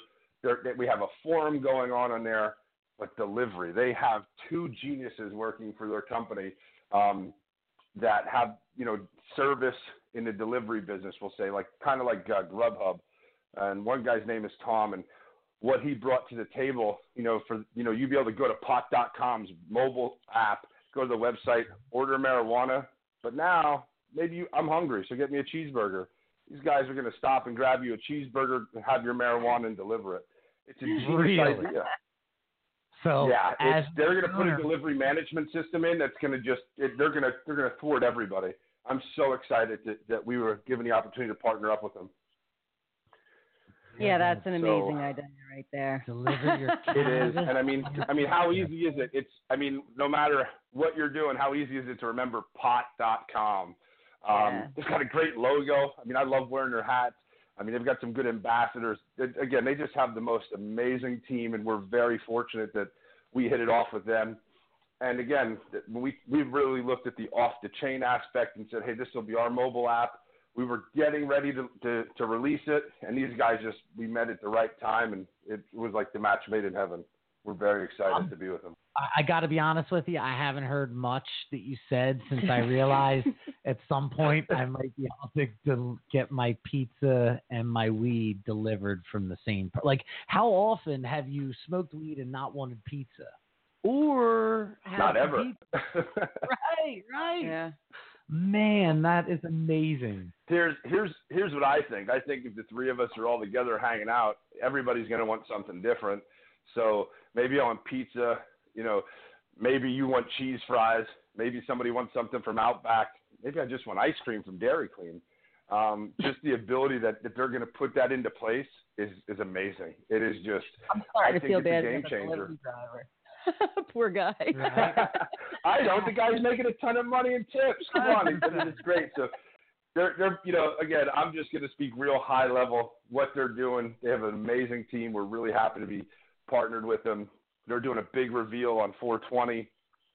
So pot.com's their landing page, and I hate to I'm not just promoting their business, but we're partners now, and I'm very excited for what they're doing and what's to come. But with that mobile app, we'll get back to marketing. Nobody's collecting data. I'll argue this one all day long. There's companies out there that say they're getting it, but the data's altered. It's not true. Everybody's having an issue. In the blockchain, we have true real-time data. Imagine being able to collect data for multiple purposes. We are HIPAA compliant, so, we can collect that data. Let's really look at why are people smoking cannabis. We can all say the 100 reasons why, but where is the data? It's all over the place. If we're taking the data and collecting it in the mobile application on the website, we're pushing it back into the chain. Now everybody can use that. Not only are researchers able to use it, lab testing facilities, the growers. How about when we talk about projections? If everybody's polling in and saying, hey, listen, there's all this information coming out of this mobile app with data, here's what we're doing. Now growers can say, well, why are we growing OG Kush when we could sell more Star Killer? Why not more green crack? And, we can allow forecasting, and you can have real-time legitimate data that we're collecting. So now you're going to see the marketing aspect. Everybody's going to want to market on this mobile app. Why wouldn't you? Because everybody's on the app. We have a geolocating thing like every other company. You and I get off the plane in 420 in Denver, and I'm like, all right, man, well, green crack, my favorite sativa. Wonder where I can go. Right away when I open up the app, geolocating's there. Now I know where to go. I know how to get it delivered. I can even read all about it on the mobile app, who's got the best, who gets the best reviews, and we're able to take all that information. We don't have to push it anywhere else but our own blockchain. That's awesome. That is incredible. Yeah. And listen, I'm really hungry for pizza now that we're talking about it. I know. Got a couple of minutes left, and I want to know about patents. Do you have any intellectual property out there on your blockchain? I don't even know if that's possible. Right.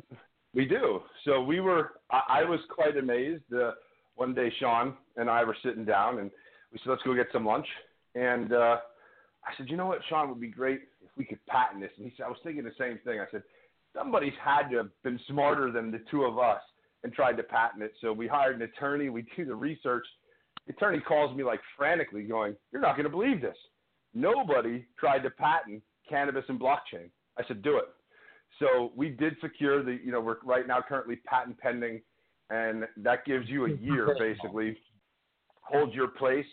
So I can tell you that, yes, we do have the patent pending for anything with cannabis and blockchain. So that may shock some people.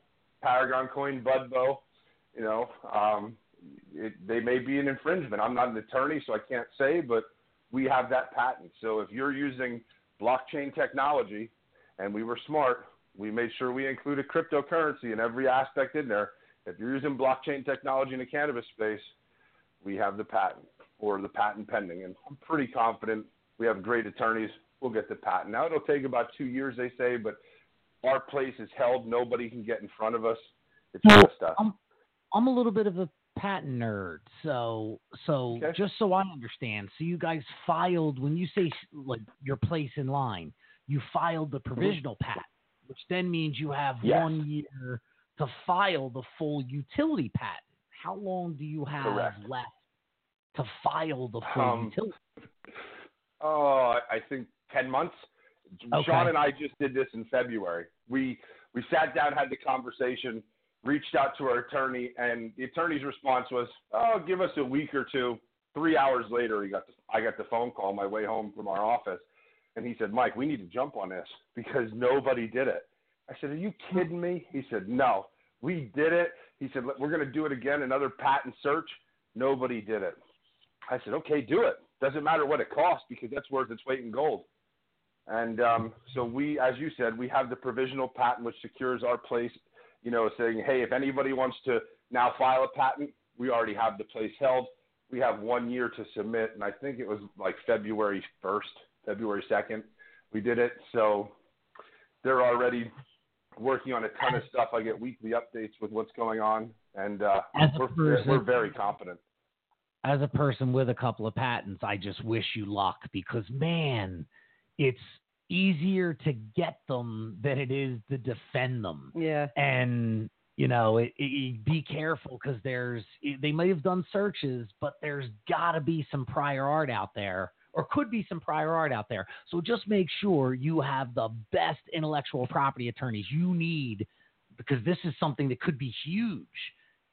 You need the best. I'll tell you this. These guys are making more money than I make in a salary. I can promise you that. So yeah, they all do. They were recommended that they're the best. We're very confident in them. Okay. Had multiple meetings.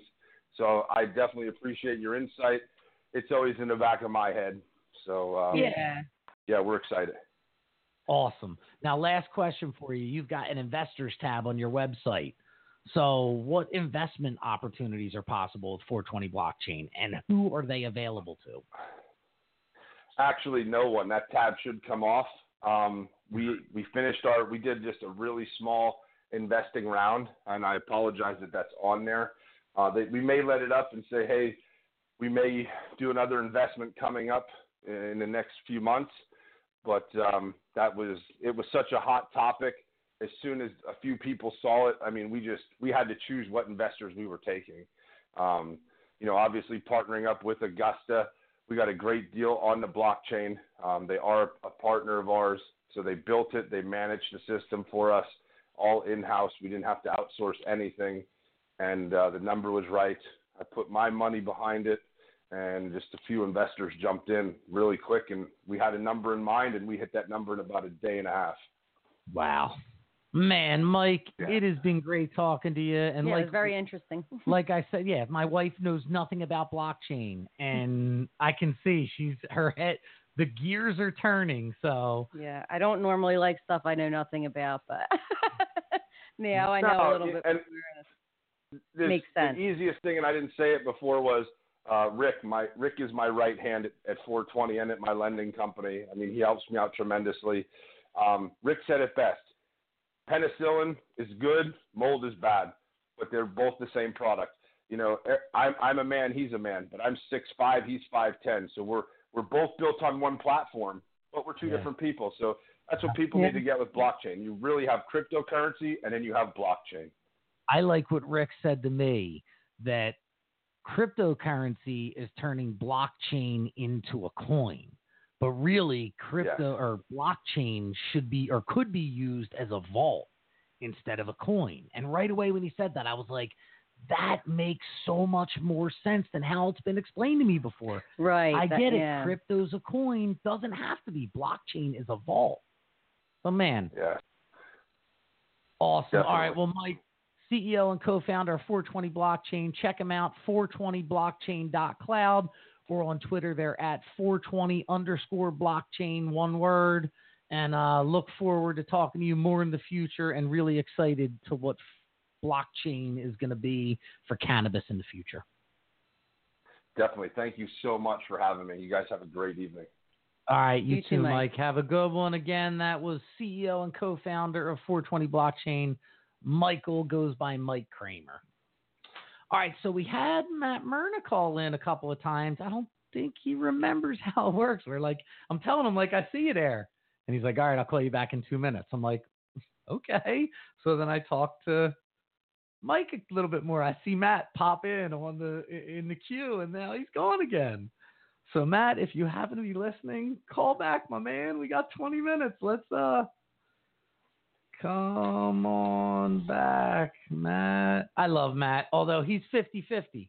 I'm impressed that he sometimes he calls in. Sometimes I've called him in the middle of a show, and he's been like, man, sorry, I'm wasted. I can't call in. Like, you gotta love that guy. I'm like, all right, brother. It happened. Yeah, I get it. We'll do it again in the future. Listen, you've done your whole radio show wasted before. I have. Not this one. Not this one. Ironically, the sports radio show I've done wasted. The PotStockRadio, I've stayed sober for. All right, and here he is. We're finishing the show with a Canadian legend, the guy who I believe is one of the main reasons why medical cannabis was legal in Canada. Look it up online. R versus Mernagh. Our buddy, former guest, Matt Mernagh. How are you tonight, Matt? No, I'm doing pretty good. I'm just getting my vape on. You know how it is. I try and wind down at this time of night, so it's rare to get me on doing some media. So thanks for having me. Dude, I appreciate you doing it late. I know there's Good to have you on, Matt. I know there's been times where it's like you said, a little too late, man. I'm past my comfortable being on the radio time. So thank you for calling in. It's literally past no my morning shows ask me anymore. It's odd. Like I get up at like 7 o'clock in the morning with the lights and stuff. So it's really odd to be like a morning person. Yep.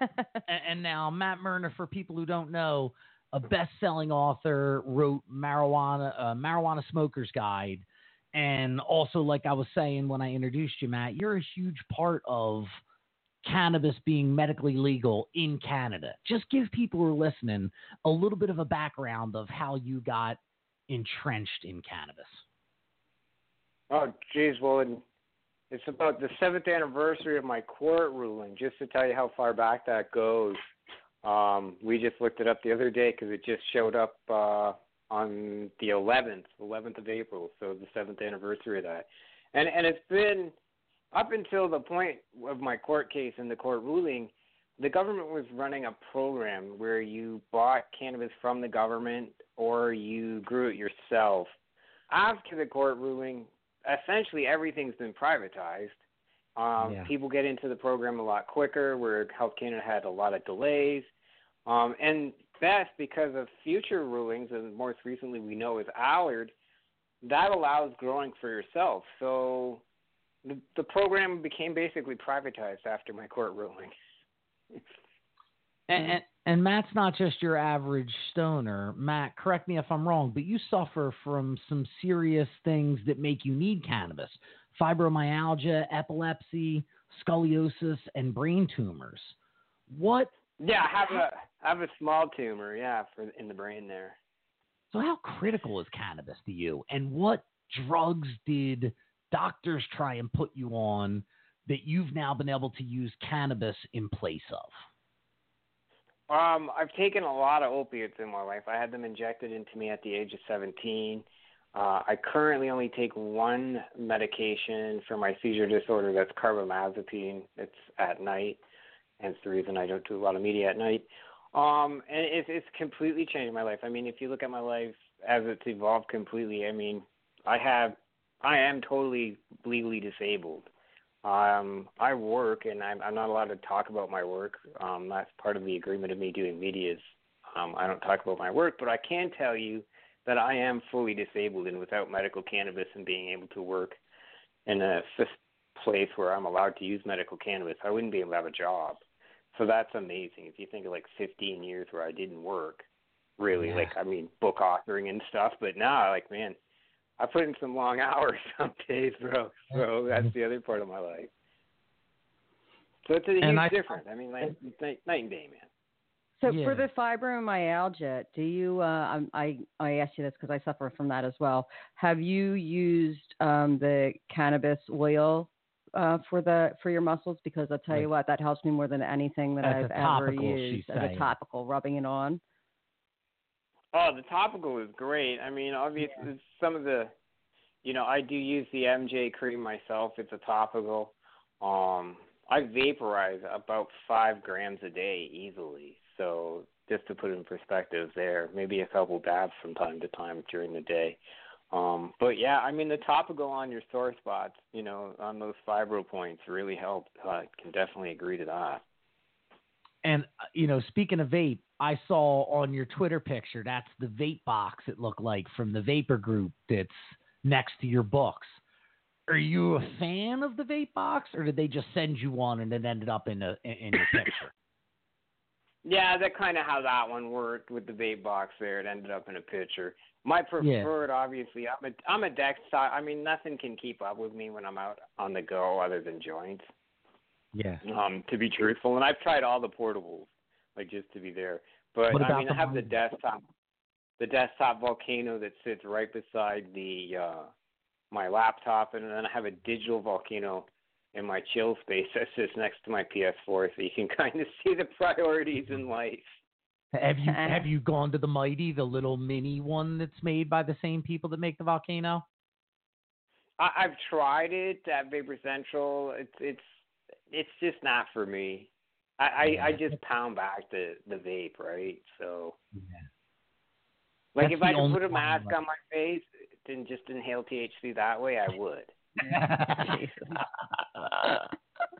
Are you still doing the marijuana zone? No, like I've retired from the TMZ, so that's been a bit of a change. Doing a weekly show, you kind of go through a bit of change there. So that was, we did a run. We had over 1,000 hours of video, if people want to put that in perspective. So we were doing like live webcasting, like long before anybody else was really even considering it. I missed it. I loved it, dude. I watched it a decent amount. So not just the one episode I was on. I watched a lot of it. Yeah, it's I'm looking at other avenues. One of the things I pay attention to right now is esports and Twitch. I don't know if anybody's heard of that. So Twitch is huge for video. So you might see me playing video games in the future and smoking pot. I like it. Get some hot which girls. is my biggest hobby, right? Hot girls on a trampoline. Video games. And a trampoline, Stace. Good call. I can't go wrong with a trampoline.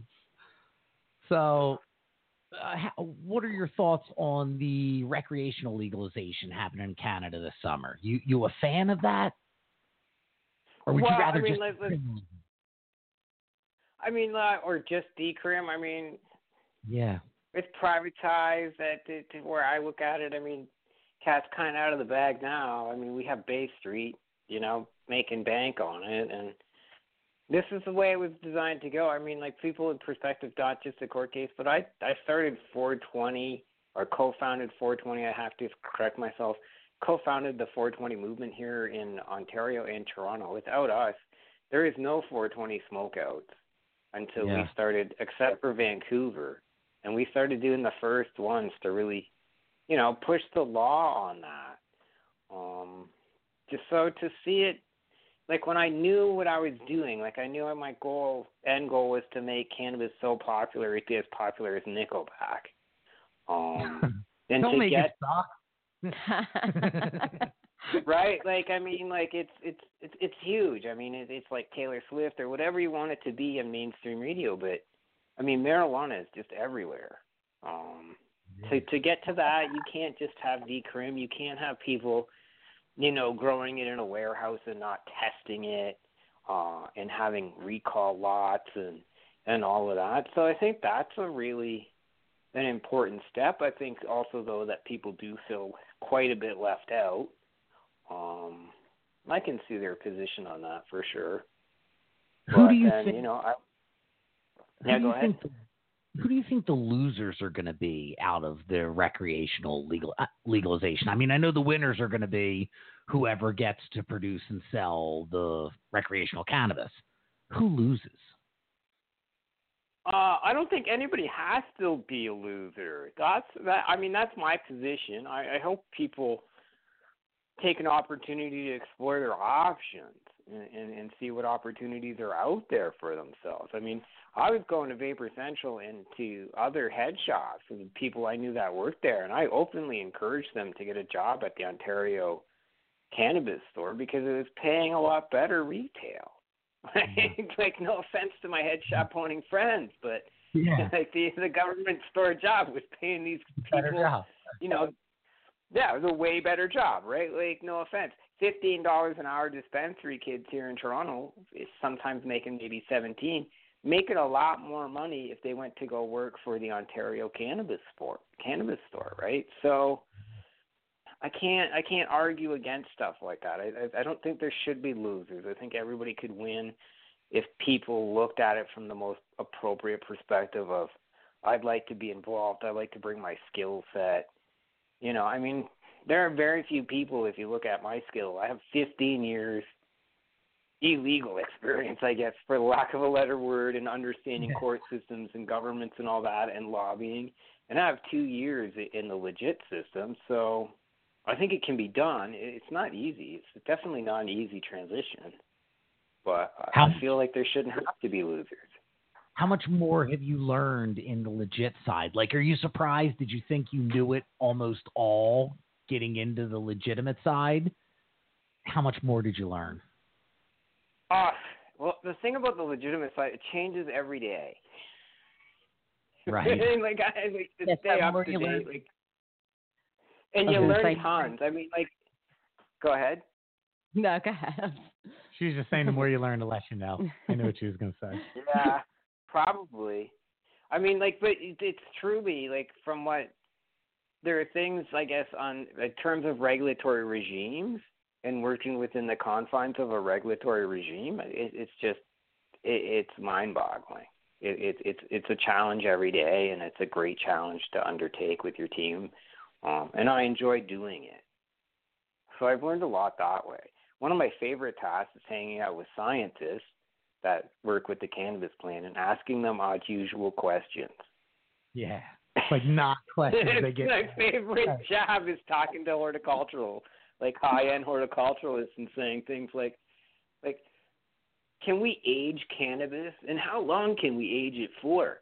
Have you ever thought of that? Like, how can, like, should we do it? Is it like wine? I'll tell you on 420 when I open a crate, because we didn't have the answer to that. Oh, shit. So it's all coming around. Where is Matt Mernagh celebrating 420? I'll tell you, I've never had pocket battery over time. No, me neither. I'll be at Vapor Central in the hot box on 420.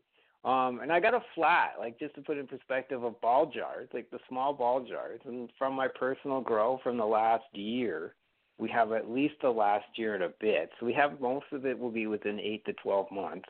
We have hash that's 2 years old that we've kept. Okay. Now, obviously, unfortunately, we don't have science. If I had, like, complete access to a lab, I could just go test the terps, bring it back, see the degradation. So we don't have an answer. I think it's really neat thing, just like where legalization's going. Like, that's where my head's at. Like, people are like, what, vintage? I'm like, yeah. Research, because you asked, research, they pulled up cannabis trichome off of, the trichome heads off of degrading plant mass that was 2,500 years old that was buried just below the permafrost. So it was in well good shape. And they were able to identify trichome heads. Crazy. Really? Yeah. That's like the day job, right? I'm thinking of all your ball jars, though, and I'm going, wait, but, like, when you take them out after a year, what will you be measuring them against? You're just going to be going... You're just going to be like, a year ago, I think I was this high. Yeah. Right. Like, I mean, like, essentially it's kind of that. I mean, like, I should have a pretty good nose. I mean, a lot of this stuff I've grown a long time, so I have a pretty good idea what it should smell like, if it's gotten stronger, if it's gotten better. But, yeah, I mean, like, that point, exactly. That's why we have science that goes out and says, okay, we're going to test it, and then in a year later, we're going to test it again. Yeah. Right? But and that's what legalization is. If there was someone who's just opinion I would trust, it would be yours, Matt Mernagh. Like, if I had to just believe someone who was like, I smoked this 8 months ago, and now today, here's how it compares. I'm like, it's Matt. I believe him. So, the problem is saving it for 8 months. Yeah, right. Lucky he keeps growing it, so it's not a problem. He hasn't had to not And smoke. if you think of the other thing there, guys, is that if you think about it this way, is that because of Prohibition, no one ever kept cannabis for like a year. No one's just like, I'm going to just put this in a jar and keep it for a year. No, they're getting rid of it. If they did, they forgot it was in like a sock drawer in a bag where it turned into powder anyway. So no one purposely saved it. So man. So those are the things. I mean, like 420 is a lot different for me. I'm no longer doing the 420 rally, so you missed that. No, I mean it's.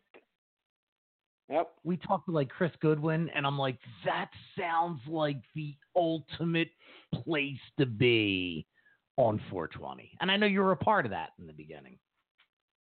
Yeah. Oh, yeah. I'm happy that it continues to happen. Like that's what makes it awesome. It's like as a creator, if you're able to go and be like, yo, 6 people started this, like 20,000 people show up, right? So it's cool to be part of a creative process and to help people and create stuff. And And that's kind of how I've always looked at it. Like, oh, this is a creative process. We created. I mean, I did it for a long time, man. And not to mention, we were talking about earlier in the show, Matt, I think this is really cool. Like, in a couple of 100 years, when they talk about the history of the legalization of cannabis, your name is likely going to be a part of that conversation. And our first guest, Bruce Perlowin, like, his name is likely to be a part of the history of cannabis changing in the United States and Canada. So that's friggin' awesome. Legacy, dude. Yeah, I mean, like, and that's, yeah, you kind of feel old, but it's pretty awesome, man. Well, we're old. We're getting old anyway. You might as well have some legacy with Yeah, right. age, At least you're accomplishing something. Right, everybody's getting old. Yeah, I mean, like, if you look at it, you know, it's a pretty good legacy. Best-selling author, 420 co-founder, you know, like, it's privatization of cannabis in Canada for making us towards the legalization. I mean, but, I mean, yeah. 420, I guess, for your listeners, 420, just put in perspective, before we started, there was a point where it was getting, and then there was one 420 when it hit, and we were on the 24-hour news network. And that was the best. It was like a gorgeous summer day, practically. And from that moment on, it was always now the best retail day for any of the head shops in the city. Yeah. That's awesome. Oh, that's cool. Yeah, everybody knows it, for sure. And to put it in my perspective now, to like try and create a new tradition with me, like I'm trying to create like Christmas, like with the vintage flat, but I'll be out buying some gifts. Well, you're making it a holiday. Yeah, man, and Stunner should, right? Like, I think we're going to move in Canada. Legalization is allowing us and should move us back into, you can celebrate outside or you can celebrate indoors with loved ones and be like, man, we did it. Is another book coming from Matt Mernagh? It's sitting in the publisher's hands. It needs an edit between the two of us. What ended up happening, in all fairness, me and the Cannabis Grow Bible were kind of coming in at the same time. And kind of the weekend when I was about to finish up and send it off after, like, it'd be Monday morning, they would get it. That weekend I read it on a printout, like I had printed out at the library, and I read through it, and I decided I wasn't happy with it. And so I ended up pushing back my own schedule, and they put the Grow Bible out instead, which is quite my favorite book anyways. So highly recommend. Yeah. And you could take my class. You can take my, if you want to come to Toronto this summer, I'm doing courses, weekend courses for cannabis growing. They're called Weed Enders. And I'm going to teach. Yeah. So we'll be doing those. Yeah. Where can people sign up for a Weed End? They can sign up at Hotbox Homegrown. So I think that's, Hotbox Cafe, shop.hotbox.com, I believe. They should be able to find us there. Or check out Hotbox Homegrown's Twitter feed. They'll have that. But they start in May. We got one coming up in May, and then one in June, one in July, one in August. Hotbox is located in Kensington Market. We've designed it so you'll do 2 hours in the morning, have a 3-hour lunch break because, enjoy the Kensington Market, come back, do another 2-hour session with me of growing, and then we do it again Sunday. Friday night's a social. So you get 10 hours. Cool. Can't beat that, man. Another reason to come to Toronto. So, Matt, we're about to turn into a pumpkin. We got 60 seconds left, and this is just going to shut off on us. So anything else you want to get out there, check him out at mernagh.ca or at Mernagh on Twitter. What else do you have that you want to put out there? Oh, those are my ones. And my Instagram's at Mernagh. I'm at Mernagh everything, and you can find me on PS4 at Mernagh. And if you're a gamer, PS4 gamer, check me out, PS4. Twitch coming soon, too. I'd love to see you on Twitch. All right, Matt Mernagh, thank you for taking time. I know it's late in the night, so thank you. And next time I'm going to bring you on early, remembering that that's the situation. We'll get you on at like the 7 o'clock hour so we can spend more time. All right, check him out, appreciate it. Mernagh.ca. No problem, Matt. At Mernagh on Twitter and Instagram. And then check his book out, Marijuana Smoker's Guide, and get ready for Hotbox coming soon. All right, we will be back next Pot Stock Radio coming in May. Have a great 4th, a part of our celebration. Good night, everybody.